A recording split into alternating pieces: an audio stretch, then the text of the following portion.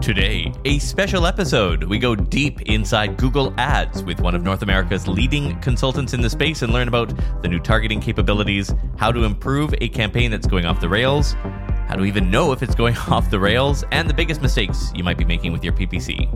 It's Thursday, September 2nd, 2021. Happy Industrial Day, Argentina. I'm Todd Maffin from EngageQ Digital. It's Today in Digital Marketing, episode 460.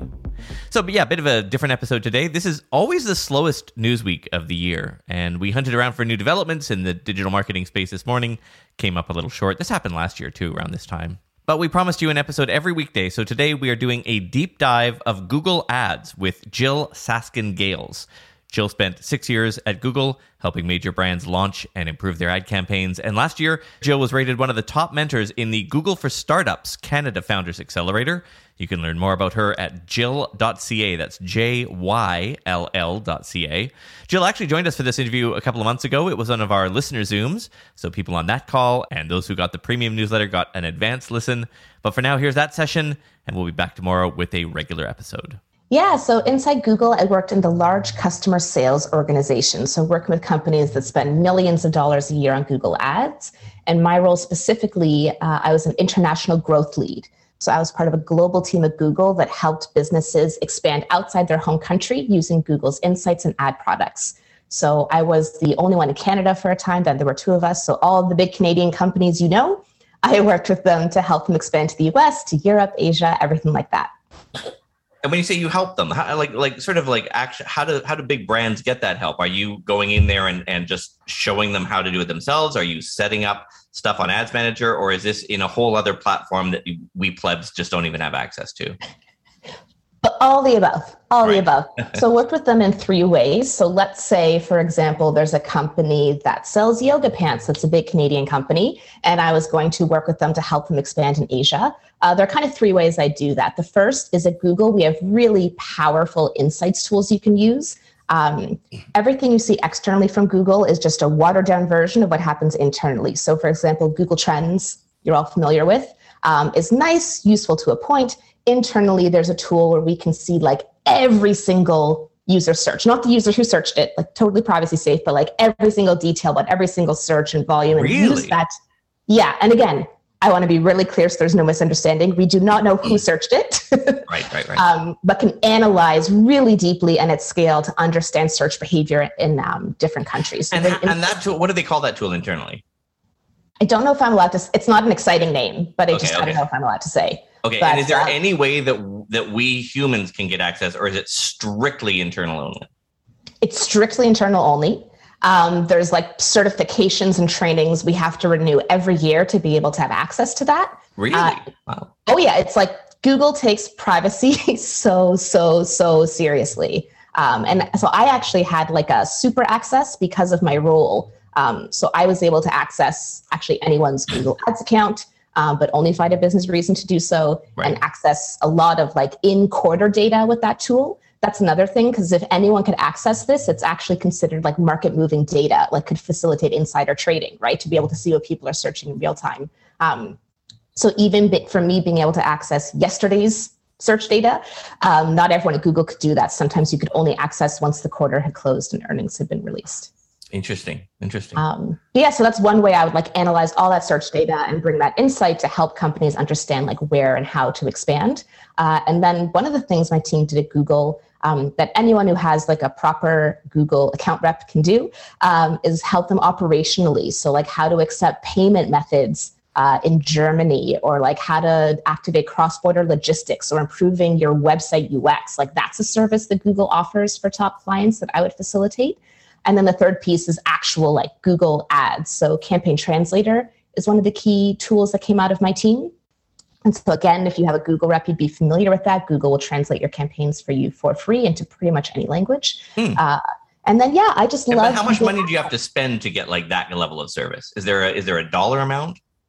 It varies by country, and the requirements vary as well. So if you're a Canadian company, the threshold is lower than an American company. But there's no $1 number above below, because the sales teams also look at growth potential. So maybe there's a company that spends a bit less, but is really growing fast. large customer sales would rather take that client on than one who may spend a bit more, but has been like flat for 5 years. Interesting.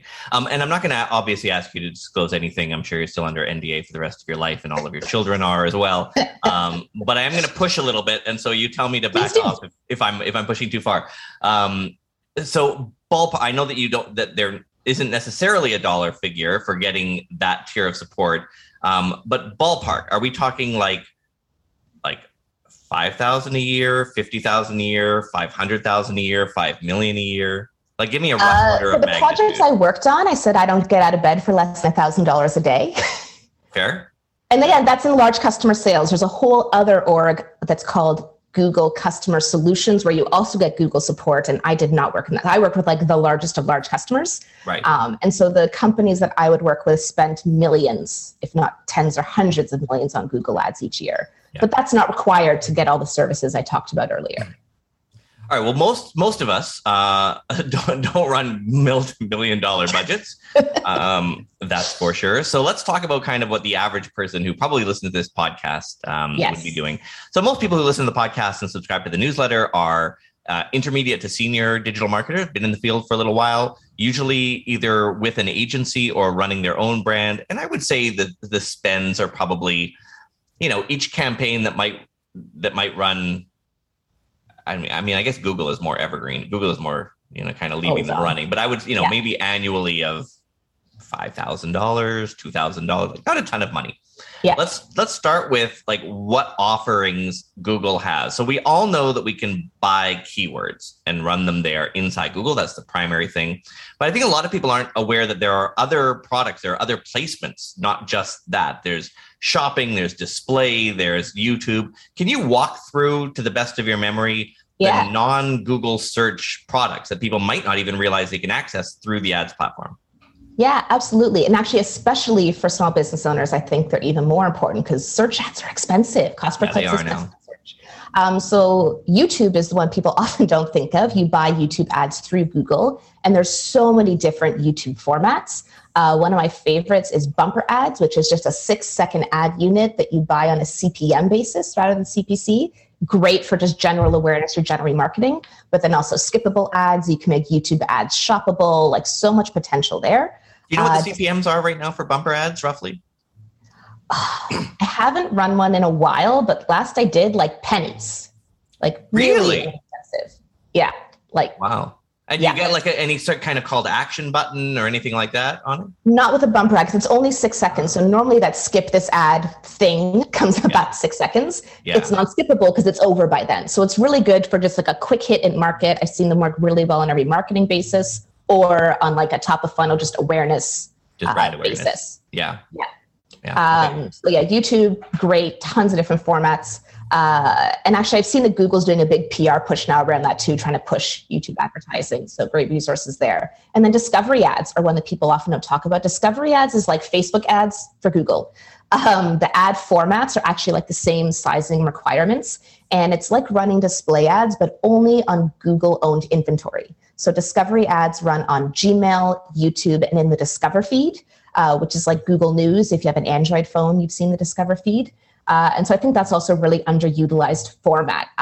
In my anecdotal experience, I have seen better performance, meaning higher click-through rate and higher conversion rate from discovery than from display, but all the same targeting audience capabilities as YouTube or display. And what is display? Those are banner ads? People think of display as banner ads. Display are just ads that appear all around the internet, and they can be a banner, but more often now in Google Ads, you use a responsive ad. So you would give Google Ads some headlines, some descriptions, some images, and then the machine learning will put all those pieces together in different combinations. Oh, I hate those. Why do you hate those, Todd? It's great. It makes you eligible for all the placements. Who wants a static image anymore? Because, all right, now shoot me down if I'm wrong, and I'm completely willing to. I know you will, and I'm completely willing to accept that. Okay. But I have a stick up my ass about machine learning controlling my creative, right? So, like, I believe that the words that I use in a headline are effective for headline, and the words I use in description are best used as description. And now Google and Facebook as well want to come along and throw those kind of all into a big bag like a Scrabble bag where you draw a letter out individually and put it on the board. So am I wrong? Do you actually get better results by letting Google throw these around?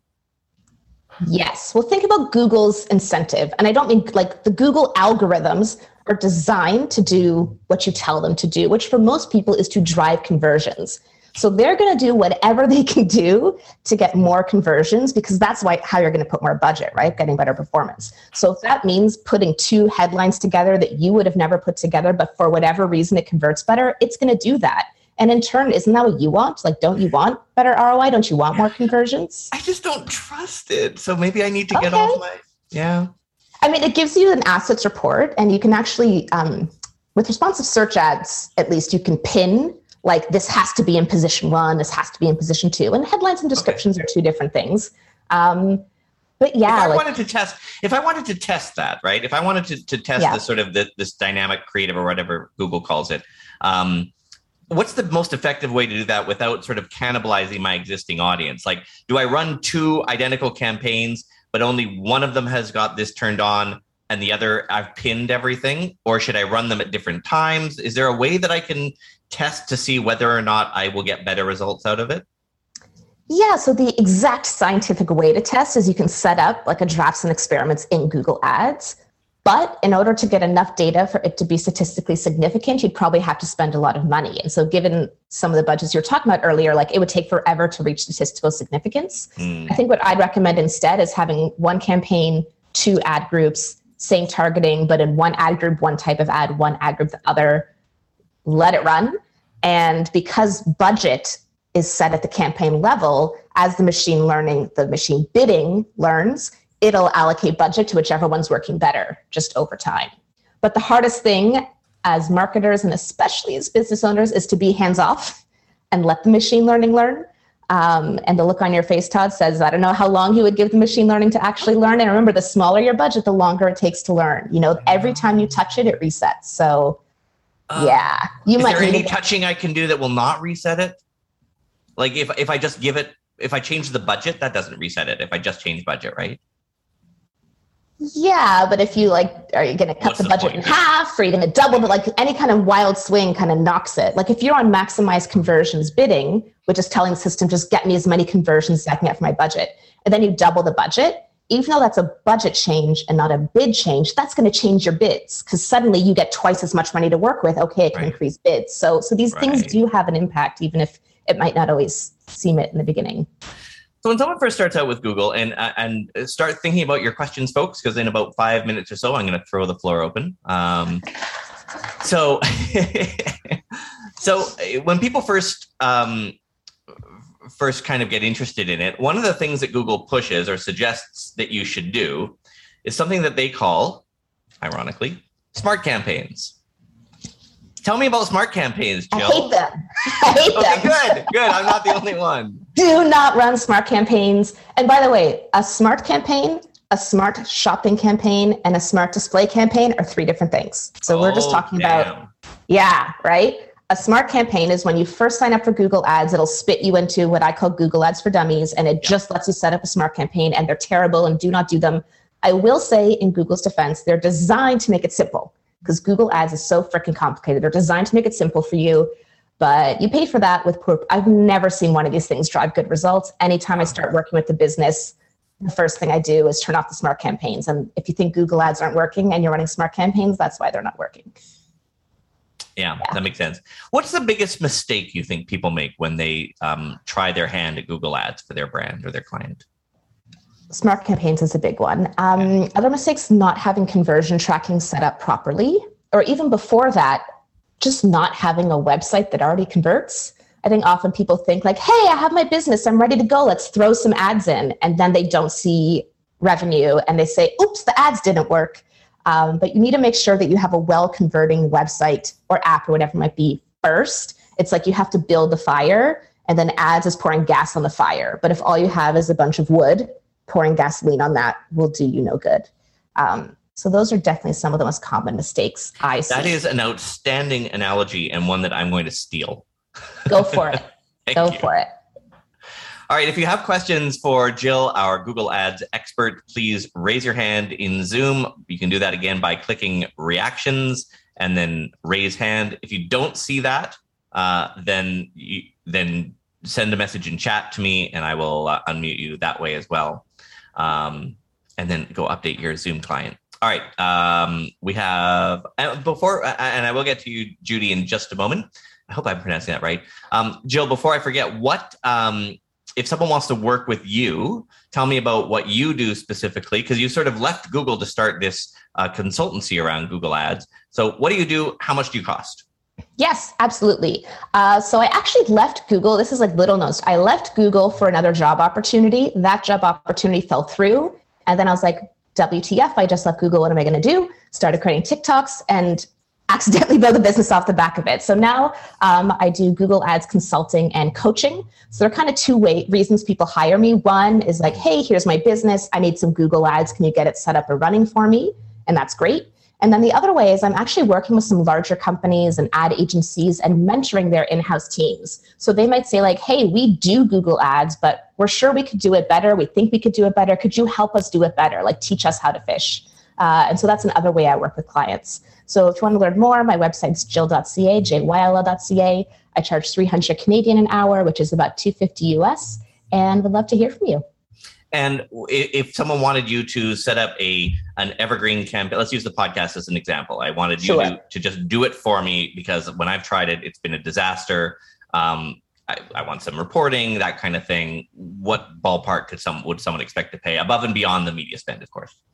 Yeah, so generally it's about 5 to 7 hours to get a business up and running on Google Ads, less if you're a really small business, more if you're a larger one. And when I say up and running, I mean like create all the campaigns and then manage them for the first kind of 4 to 6 weeks to make sure they're running correctly. And then after that, the work is usually pretty minimal. Like once they're optimized, Google becomes the money printing machine. You put money in, you get money out, check in on them once a week. Yeah. And so some businesses choose to keep me on a retainer and others say like, hey, Jill, can you just teach me? Like, what are the 5 things I have to do each week to keep an eye on my Google Ads? And I love doing that. I love teaching and coaching. So great. Yeah. And people can find you at jill.ca with a Y, JYLL.ca. If you have a question, please raise your hand or send me a message in chat. Judy, welcome. You are up first. Hey, thanks so much, Todd. Thanks so much, Jill, for just giving us so much insight and wisdom here. I'm actually in the nonprofit sector. Would love to have any kind of like big nonprofits that that's in that sector that does well, whether Canada, North America, anywhere. Just for us, we're currently have a pretty good campaign. We spend probably 3 to 4K a month on paid search. So are you asking for examples of nonprofits that do Google Ads well? I don't know of any, sadly. For those who don't know, there's a Google for Nonprofits program. So any nonprofit can get 10,000 US a month for free from Google to spend on Google's search ads, search ads only. And that works in Canada as well? Canada as well. It's in like tons of countries around the world. The grant itself is in USD. And actually, when I worked at Google, I volunteered with the Google for Nonprofits program where they have Googlers help nonprofits get set up and using it. To start, because there are a lot of restrictions and requirements there. So unfortunately, I can't share the names of the nonprofits that I did work with. Don't have any to point you to, but I will say like $3,000 to $4,000 a month is great. There's probably ways you could spend even more of that free money from Google to make sure you're really maximizing that. And the number one thing as a nonprofit that you need to do to use that money properly is to have conversion tracking set up. Because if your Google Ads with the nonprofit grant is set up to track conversions, there's no bid limits on your CPCs. But if you are not tracking conversions, you have a $2 bid limit on your CPCs. Yeah. Oh, interesting. So they sort of penalize you for not having, And quality score, they penalize you as well. If your quality score is too low, you can get kicked out of the program. Because I think what people were doing, they were getting the free money and then just advertising on like any keyword. Because they were like, whatever, it's free. And it was a big problem. So you need to maintain good quality score. And if you have conversion tracking set up, they assume that, okay, we're like driving towards a business result and they take away the CPC bid limits. Can we talk about quality score for a second? Judy, does that answer your question? Did you have a follow-up? Oh, I got to unmute. Oh, sorry, I got to click the button, right? Because I'm a control freak. There you go. Thanks so much. Sorry about that. I muted myself. Um, yeah. I guess if it's not a specific nonprofit out there, are there companies that do good that we should kind of look towards too? Because I know nonprofit in general, they're all kind of in the beginning phases of the paid search, kind of like game. But I would love to just kind of have like an example of many good companies that does search well that we can kind of look towards too. Yes, if you're looking as a nonprofit of an example, like who does paid search well, I wouldn't look to other nonprofits for your example. Generally, the people who tend to do paid search really well are like big e-commerce brands. Look at what they do. Big kind of B2B SaaS companies tend to do it really well. And travel companies, at least pre-COVID, have really mastered the paid search game. So I'd suggest looking to just like big advertisers in general, look at how they're writing their headlines, how they're writing their calls to actions, using the different extensions. Look at their landing pages, look at what they're doing. And I think that's a much better place to learn than looking to other nonprofits. Awesome. Thank you for that. No Is there a problem. Google Ads library that we can all look at, kind of like Facebook has? No, not to my knowledge, at least. No, I love that Facebook has it. As a Googler, it's always fun to like look at what your client's doing on Facebook and then be like, yo, bring those dollars to Google. But no, Google does not have something similar. There are tools though out there, like I think SEMrush can grab some of those things. I don't know how. I don't know that that's API or they're just scraping it, but paid tools for sure. Yeah. I guess you can look at in Google Ads, you can look at the ad preview and diagnosis tool. I find it's a very finicky little tool to use, but you can sort of see how you're appearing in search results. I never suggest just Googling yourself to see how your ad looks. Could get into that, but better to use the ad preview and diagnosis tool to see how your ads look. And then if it's like a discovery or a YouTube ad, when you create the ad in Google Ads, there's a way to preview it there rather than trying to find it in the wild. Does my voice sound better now? Does it any difference? I thought I put it the wrong way around there for a second. All right. Jonathan, I see your hand. Sam, I see your hand. Before I get to you two, very briefly, Jill. Thank you, Alan. Very briefly, Jill, quality score. What is it made up of and how does it affect a campaign? Yes. So quality score is really at the heart of how Google Ads all works because it determines where you show on the page and how much you pay. So where you show on the page is determined by the amount you're willing to pay, right? Your bid, your cost per click, whatever it might be, and your quality score. And quality score is a score from 1 to 10. You can add it as a column in Google Ads. 10's the best, 1's the worst. And it's made up of 3 key components. And those are expected click-through rate. So how often are people clicking on your ads when it shows, how often they expect to click? Relevance, what is the connection between the user's search, your keyword, the ad text, and the text on the landing page? And then landing page experience. Does your website load quickly? Does it have original content? If the user's on mobile, is it mobile optimized? So those are 3 components. And quality score is determined at the keyword level. So every single one of your keywords will be given a quality score by Google Ads. It can change over time, of course. And if you want to keep track of it, you can add all of the quality score and those 3 measures I just mentioned, expected click-through rate, relevance, and landing page experience as columns within Google Ads. And so the better your quality score, the less you have to pay in order to hit the same position on Google. And so especially for small business owners, spend time on your quality score, writing really great ads, having really strong relevance. That's an advantage that you can have over bigger companies that just want to throw money at it to rank higher. And this shouldn't be a surprise to anyone in the game. Facebook has its own version. It has 3 different scores, actually. So, the better you do, the more you're rewarded with it. For the ones who work hard to ensure their crew can always go the extra mile, and the ones who get in early so everyone can go home on time, there's Grainger, offering professional-grade supplies backed by product experts so you can quickly and easily find what you need. Plus, you can count on access to a committed team ready to go the extra mile for you. Call, click Grainger.com, or just stop by. Grainger, for the ones who get it done.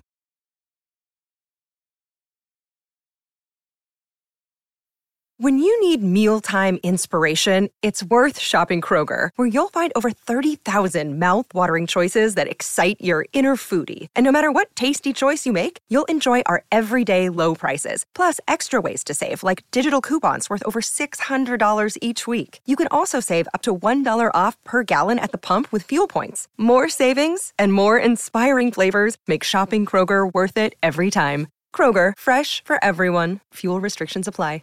Jonathan. You might have to unmute him. Oh, I got to unmute you. I'm so bad at this. I have no, like, there ought to be a course on like how to Zoom properly. I'm sure there is. Jonathan. Oh, no, you're fine. If I mute myself, you have to unmute me again. Right. It works. Gotcha. So actually, I wanted to kind of continue a thread that you hit on a little bit earlier with CPM scores on particular products, whether it's like smart display feeds or other things. Todd does a really good job in this podcast hitting on different notes about interesting new placements. And I'm curious just for your analysis of some of those placements, some of them which Todd might have mentioned in the last month or two, when we're talking like maybe it's an audio podcast or unique GMB placement or something unique. Those often go under the radar for us to utilize, and usually is pretty cost effective for us to just at least test, because they'll have the low CPM rates. Is there one or two that you're particularly interested in or playing with right now? I guess I focus more on the format than the placement. And maybe it's like a Facebook versus Google language difference. So in terms of like formats, display, discovery, YouTube is where I'm focusing a lot right now. Okay. I don't pick specific placements, like I want to show on this website or I want to show on this YouTube channel, or I don't want to show on this app, again, because like the machine learning and automation will take care of that for me and figure out where I'm going to get the best results. Okay. Well, yeah, I'm less talking placement as far as channel or YouTube channel or website, more just like their new placement offerings in general that might have come up within GMB or within YouTube or within an audio product. Because I think, Todd, correct me if I'm wrong, weren't you talking about maybe a month or so ago about YouTube audio ads being like a unique opportunity? Mm-hmm. I'm kind of curious your perspective on those different ones, because I feel like something's announced every month as a new option within AdWords ecosystem. Absolutely. Yeah, there are new products coming out all the time. I see what you mean now about different placements. I don't have tons of insight to offer you there. Also, because I have to be a little bit careful. I'm still recent enough out of Google that I know about stuff that I don't know if it's public or not yet. So I can't safely answer that question, unfortunately, Jonathan. But I will say, just like brain implants. She's talking about brain implants, people. It's coming. But generally, like a format that I'm experimenting with a lot these days is discovery. By design, you can't choose how much of your discovery buy goes towards YouTube or Gmail or Discover Feed. The tip I've been given is to make sure that you have all three image sizes in your campaign to ensure you're eligible for all three. But that's the format that I've been really focusing on lately, because I've been seeing really great results, especially versus display. Okay, thank you. Thank you very much. Jeff, you are up. There's some of the TikTokers on Google tips and tricks, things you don't know about. Mention for display ads, typing in when a visitor has visited this website, show the ad, or we want to look like that. Do you believe in that? Is that a good tool to use, or is that just a gimmick? Not just a gimmick. I actually did a video about that either today or yesterday, how to steal your competitors' customers. There's a snazzy TikTok video title. What you're referring to is custom audiences. And it's something I think a lot of people don't realize you can do in Google Ads. You can target people on display YouTube discovery based on what they search for on Google, for example. You can target people based on what websites they visited, based on what apps they have on their phone, based on the kinds of places they visit. Wait. Whoa. What? You can target people based on the apps they have on their phone? Yeah. What, can Facebook not do that? Not anyone. Say in chat if that's a function in Facebook you're aware of, but I have not heard of that before. So how does Google even, is it just Android phones? I'm speaking now from me personally guessing, not having inside awareness.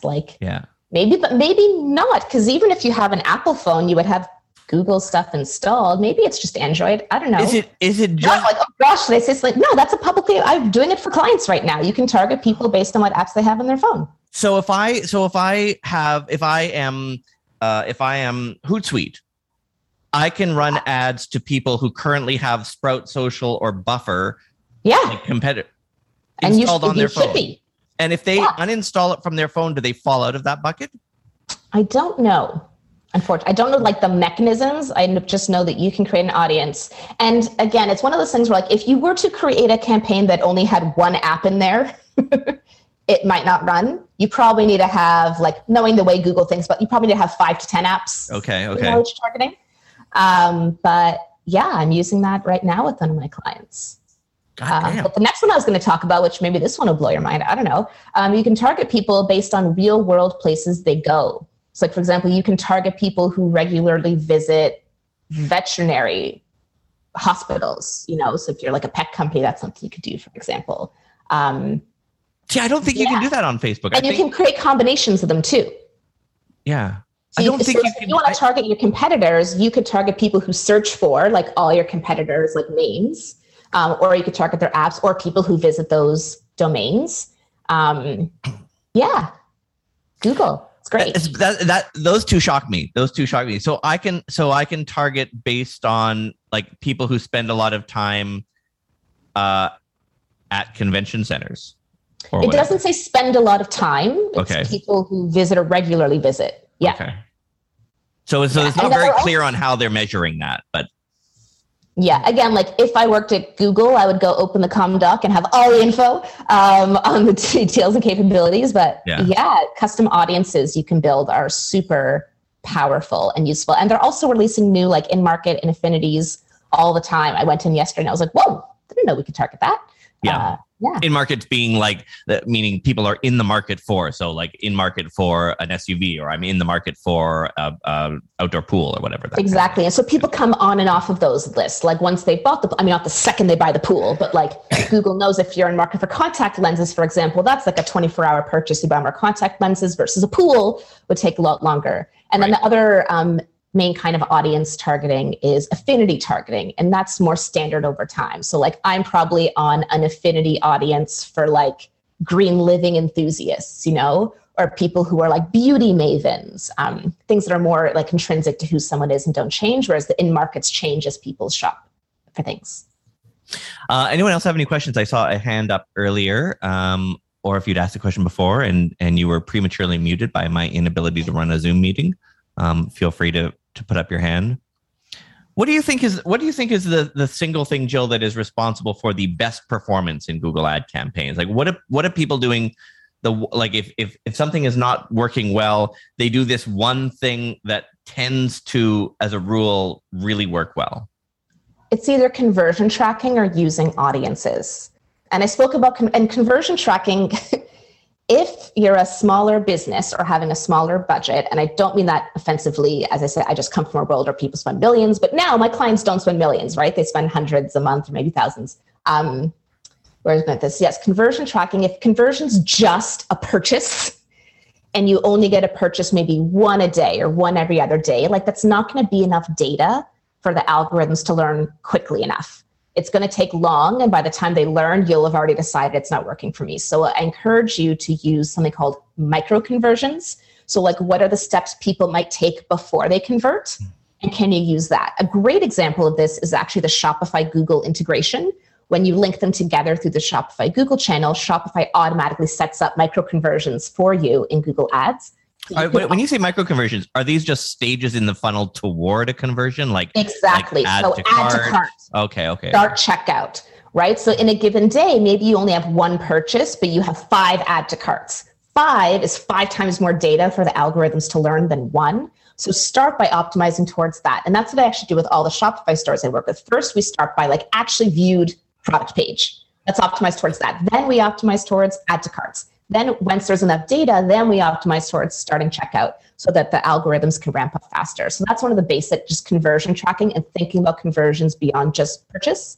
And the other thing is audiences, using your own first-party audiences, remarketing, but if you can, customer match. Unfortunately, Google actually just made changes to customer match, which is where you can upload a list of customer email addresses. Now, you have to have had an active account for 90 days and spent at least $50,000. They've just put limits in place on that.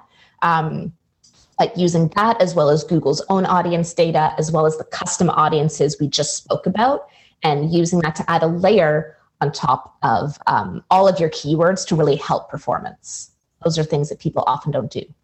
Jonathan, I see your question, which I'll ask as well. Judy, you are in line after that. If anyone else has a question for our expert Jill, please use the reactions button and raise your hand, or just type me a message there. Before we get to those two, what about if you have a website and you do not have the ability to control conversion or to measure conversions, i.e. put a pixel on the converting site? So this would be something like, for instance, you're a hotel and you have your own website, but the booking happens on some other people's website and they refuse to put any of your pixel code on their site because blah, blah, blah. Or in the case of podcasts, for instance, like I've always wanted to measure conversions on my ads, but I have a podcast site and sure, I have a button that says, click to go visit Google Podcasts or Apple Podcasts, but whether or not they actually subscribe to the podcast, I don't know because I don't control those sites. Is there a way we can conversion track on the button that sends them to those sites? Absolutely. And I wouldn't have known this a few months ago, but I've had to do it now with a lot of companies I work with. In Google Tag Manager, you can set up an event for that button click. So I would recommend doing that. So for example, Todd, if they come to your website and then from there click a button that sends them to Apple to download it, like you don't know if they actually did subscribe on Apple, right, but you know that they did click the button. So that I would recommend. And is it fairly easy? Is it like does it put it up in your, like Facebook does this, where it'll put it up kind of your site and then you click on the button that you want to create the event for, and it'll just do all the code in the background? Or are you like having to go into the CSS and type in what the actual code button label is and all that stuff? How much coding does it take? Not zero. I'll put it that way. Normally when I do this, I don't personally do it by myself. I work with a developer or like with someone's tech team in order to do it. So first you need to have Google Tag Manager installed on your site. And so a lot of like the more accessible kind of web platforms don't even allow that. They'll only allow Google Analytics. And then once you have Google Tag Manager, then there's tags and triggers. Anyway, Google it. It'll explain it much better than I can here right now. But I will say if you do have Google Analytics set up, which most things will let you do, you can create goals in Google Analytics for when a certain page loads or duration on site. There's a lot of creative ways to get around it. But all that being said, like if you truly cannot track when someone does the thing you want them to do, then don't put ad money against it. Because not only will you not know if the ads are working, like Google ads won't know if it's working either. So, right. In a second, I'm going to ask you about whether or not we should accept machine learning recommendations that come from Google, and also, all right. But I would love to talk more about that. I've seen some horrible things happening with that recently. We will talk about that, and we'll also talk about how iOS 14.5 is affecting Google, because it's not just affecting Facebook. But let's get to the questions. Jonathan, then Judy. Jonathan asks, is there a good Google blog or alert site besides waiting for SEO journal type sites that announces new Google Ads products like the aforementioned audio ads on YouTube, where we can look for new things where Jill knows where they're announced? Of course, the real answer here is just listen to the podcast. But realistically, where do you go, Jill, other than the podcast, to find out about Google changes? Thinking carefully about what I say so I don't get anyone in trouble. Listen, like the top Google customers and the top Google agencies find out about all the betas and stuff first. It's just the way it goes. It's not just because Google's trying to give them preferential treatment. It's because in order for Google to like test all these new things and see if they work, they need to test them on bigger budgets and see if the products work or not. So I don't have a good answer for you, unfortunately. If you do work at an agency or like work with a bigger agency that has bigger Google support, they tend to be first to find out about everything when it's in alpha and then beta and then onwards. But other than that, other than this podcast, of course, just industry news, blog posts, people reporting, seeing things in the wild. Like, again, I'm 4 months out of Google right now. Once I'm a couple more months out, I'm going to be looking at blogs the same way you are to find out this stuff. Fair enough. If you have a question for Jill, just raise your hand. You'll find that under the reactions button. Judy, welcome back. Thanks. Just to follow up on your custom audience suggestion, What's a good amount of data for custom audience? Like, I'm sure, custom audience of 10 wouldn't really do much. What's a good amount of data? I mean, what's a good amount of number of things to put in there? Yes, with audience, I guess whether it's with audiences or with bidding with budgets, it's always best to start broad and then narrow. Often you're tempted to start super narrow and then expand from there. But again, machine learning needs data. So when you're starting with custom audiences, I would try, oh, hello there. There's a very cute baby appearing on screen right now for those who are listening to this later. It's better to start broader and narrow from there. So I would not recommend your first custom audience be must have searched for this keyword and visited this website and have this app, right? Start with those as 3 separate things. Maybe have one ad group that's people who have one of these 5 apps, and another of people who've searched for one of these 10 keywords, and another people who visited these certain websites, and then start to see what works best, and then try creating combinations of the best ones to see if those perform even better. Start broad, then narrow. Yeah. Did that answer your question, Judy? Or do you want to come back? And yeah, okay. Good. All right. Jeremy, you are next. Hey guys, thank you for taking my question. I work for a arena here in North Little Rock, Arkansas. So we do ticketing through Ticketmaster for all of our events. And when I launch ads on Google, even though I have placed the proper certificates where I needed to, my ads continue to get flagged because they're worried about third-party scalping problems. So I chatted with the representative today, and she said that it will still happen, but if it does happen, just continue to dispute that and it'll go through. And I asked, is there a way that they can reference our ticketing certification to where this 24-hour, 48-hour, whatever delay might happen, we might announce a show and they need our stuff to go up immediately.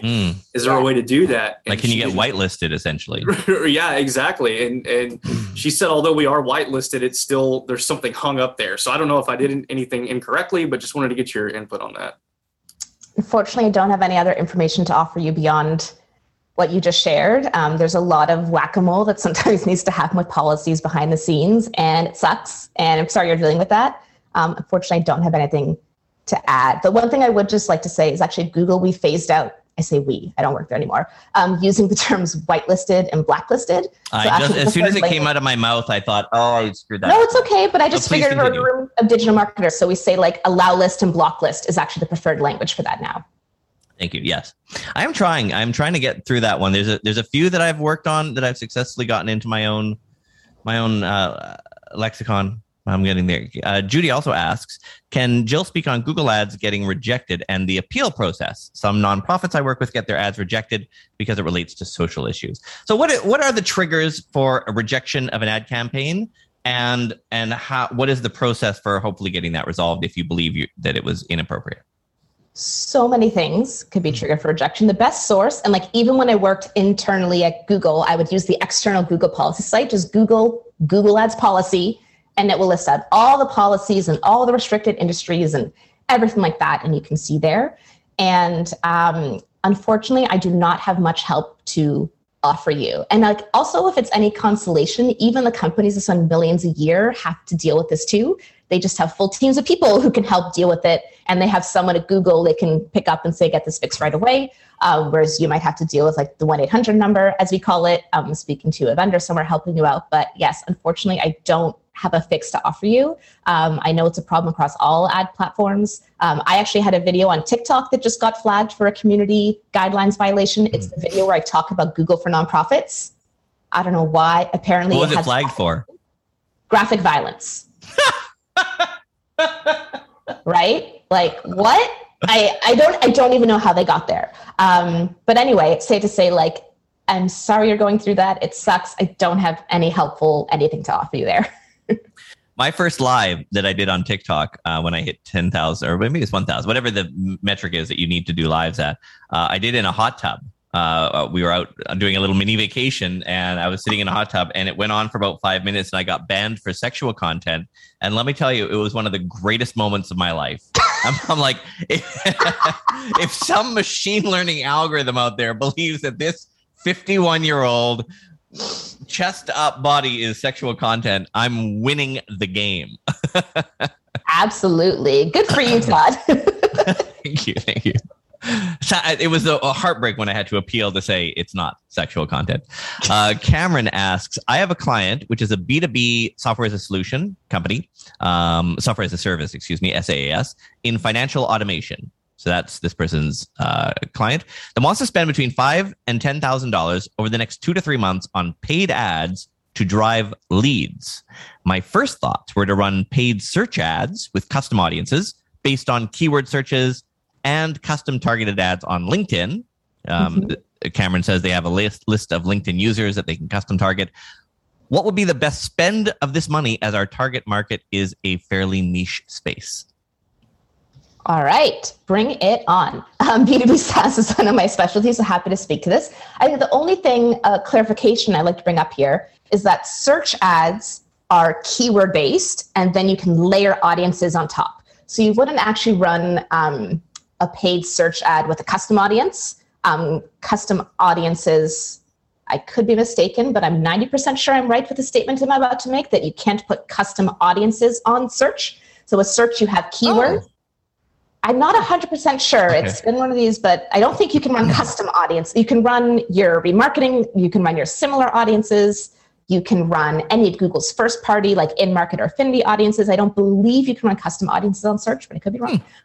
So search ads are based on keywords, and then you can layer audiences on top. So for your example, whatever your keywords might be, you may want to add on audience targeting on targeting mode, meaning I only want to target people if they search for this keyword and they're on this audience, and use audiences like there's an affinity for business professionals, and there's a whole bunch of in-market for business services like payroll processing or signage or accounting software, like things that suggest this is really B2B.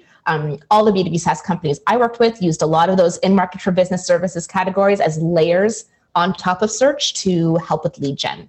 Something else you might want to consider are the lead form extension in Google Ads, which lets people like fill out a lead form from their search or display or YouTube ad unit, which is similar to how LinkedIn has lead form ads. And these are mobile friendly. They pop up right in the thing. And do they pre-fill in data from? I believe so. I believe they pre-fill your kind of email address, and they make it super easy to just hit submit.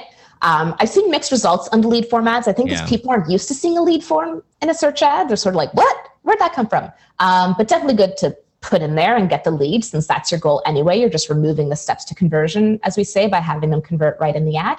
But yeah, it sounds like your thoughts you have for your client are the absolute right thoughts. So I would say do that. Jeff asks, when you mentioned landing pages for ads, did you mean a dedicated landing page or a page on a built site where the user lands after click? I think you just mean the destination URL, really. I mean the destination URL, yeah. And so it is good to create custom landing pages sometimes. Like, for example, one company I work with, the Playful Peacock, she sells beautiful children's toys, and she wants to have search campaigns of people searching for like gifts for a 1-year-old or gifts for a 2-year-old. But her site's not organized that way. It's organized by stacking toys and blocks. So we're going to create a landing page on her site of gifts for 1-year-old that'll have a few different products there so that she can run ads to that page. That's an example of where you might create a specialized landing page for given ads. I think I know the answer to this, but just to sort of put it officially on the record, is there any budget that I need to spend as a brand which would get me improved organic search results? Absolutely not. And I'll be very, very clear about this, that like, although to us as people, when we search for something on Google, we just see ads and organic and Google My Business, it's like all together. In the back end, the ad system runs completely independently of the organic search system. So like they run totally independently. And actually, as a Google Ads salesperson, they intentionally did not teach us anything about SEO. There was no training we could take on it. I work with clients who spend $1 million a day on Google Ads. And even if they asked us to help with SEO, our answer would have to be, we cannot help you with that. So no, there are no advantages from an SEO perspective of paying to have Google Ads.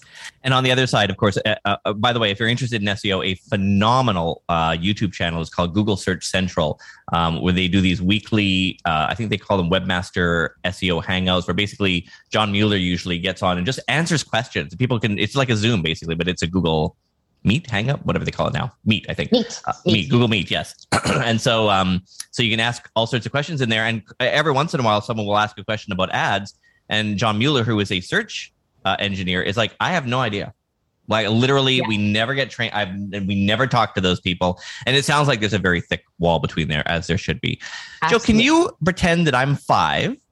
Okay. And explain broad match and phrase match? Sure. Pretend that you're really pretend that you're 5? Yeah, like give me. Well, don't like speak in a cuckoo voice, but I mean, give me like the Reddit version of explain like I'm 5, like the very basics. If no one has ever done any Google ads before, what is the difference between phrase match, broad match? There's another one in there as well, and they're kind of getting merged, aren't they? Aren't they kind of? It's all been changing. Now? Yeah. So basically, when you go to Google or go to your Chrome tab and you search for something on Google. Let's say that you're searching for yoga pants. That's always the example I use. Okay, so you type yoga pants into that Google search bar, and in milliseconds, you see ads. But behind the scenes, there are probably thousands of advertisers who could serve an ad there. And the way they do that is by putting something called the keyword in their account. So what you type into Google is a search term or a search query. What the advertiser puts into their Google Ads account is a keyword. And if there is a match between the keyword and the search term, then you're eligible to show an ad. Now, matches can happen in 3 ways. An exact match is when your keyword exactly matches the user's search term. So your keyword is yoga pants. They searched for yoga pants. Those exactly match. A phrase match is when your keyword is included in the user's search term.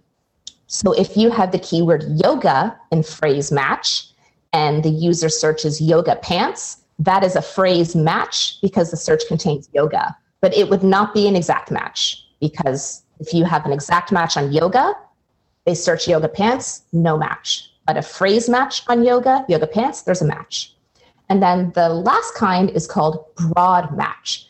And broad is kind of says to Google, like, I'll give you a whole concentric circle of relevant things. Sorry, a 5-year-old wouldn't say concentric circle, that match. So maybe you have the keyword running pants in broad match, and the user searched for yoga pants. Google understands that running pants and yoga pants are similar enough that under broad match, that would be considered a match, and you would be eligible to show your running pants ad to a yoga pants user.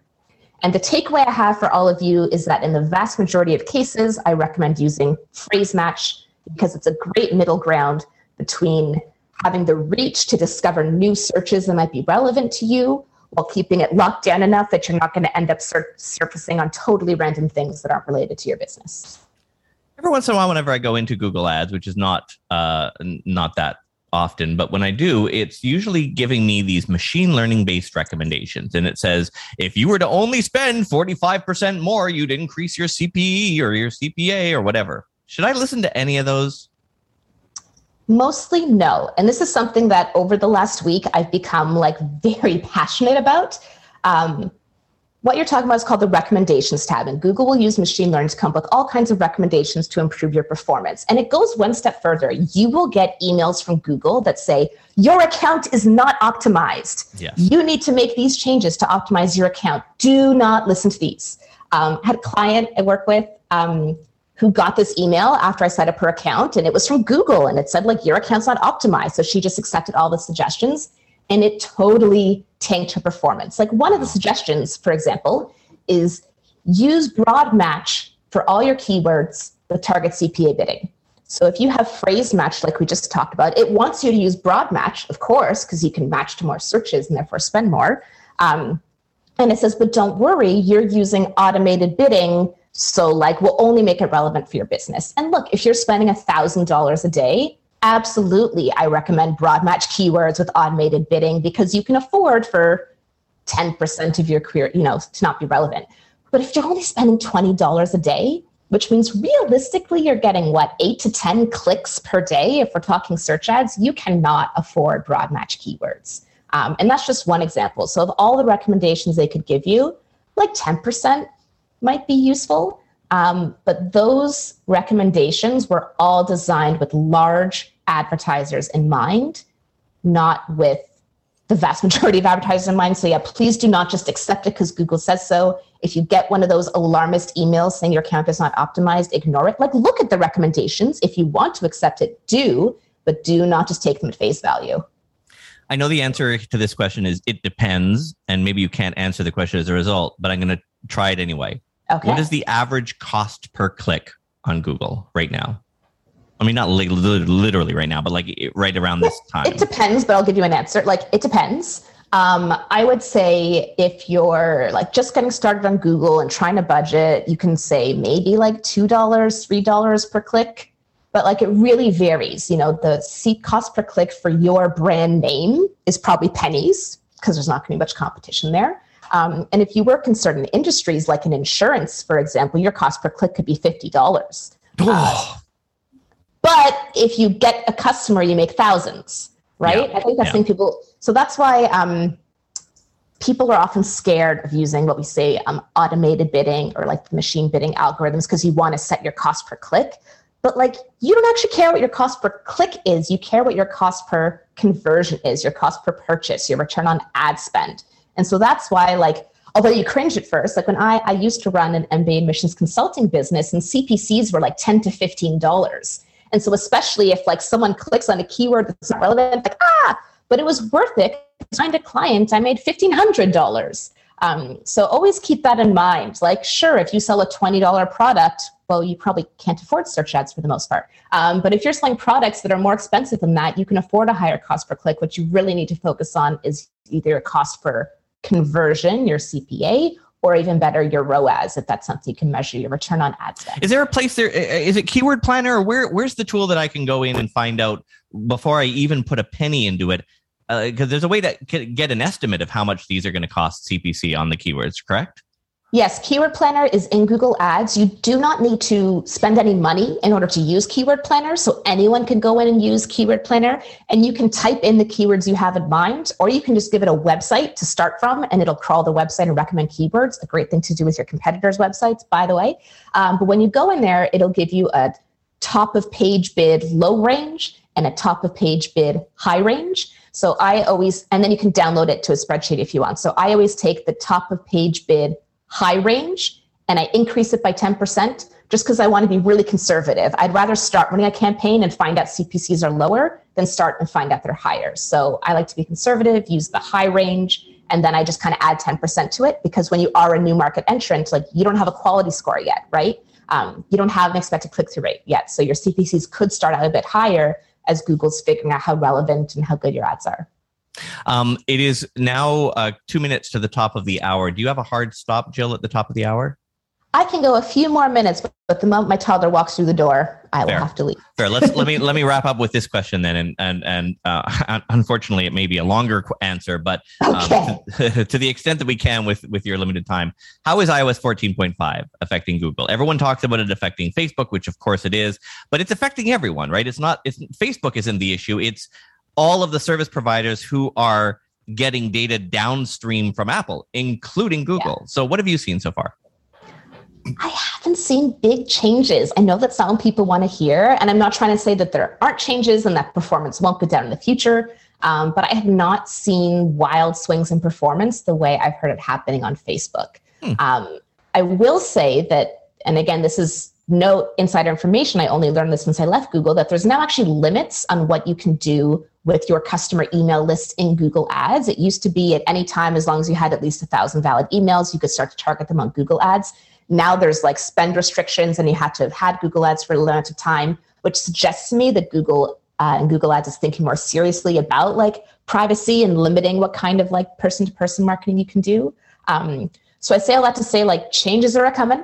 Absolutely. You know, the days of just being able to market the crap out of everyone are going to be gone soon. But at least in my own personal experience, we're still able to do that in Google Ads, at least for now. Jill, how does someone reach you if they want to work with you? Yeah, please feel free to visit my website, jyll.ca. I have information and contact info on there. And I'm also very active on TikTok. That's actually where I met Todd in the first place. My username is @theGooglePro, _Google_Pro. And yes, it's been a pleasure being here with all of you today. Thank you so much for your questions and especially your difficult questions. So my thanks to Jill Saskin-Gales for joining us for that interview. You can learn more about Jill and what she offers at jill.ca. That's JYLL.ca. Regular episode tomorrow. Talk to you then. For the ones who work hard to ensure their crew can always go the extra mile, and the ones who get in early so everyone can go home on time, there's Grainger, offering professional-grade supplies backed by product experts so you can quickly and easily find what you need. Plus, you can count on access to a committed team ready to go the extra mile for you. Call, click Grainger.com, or just stop by. Grainger, for the ones who get it done.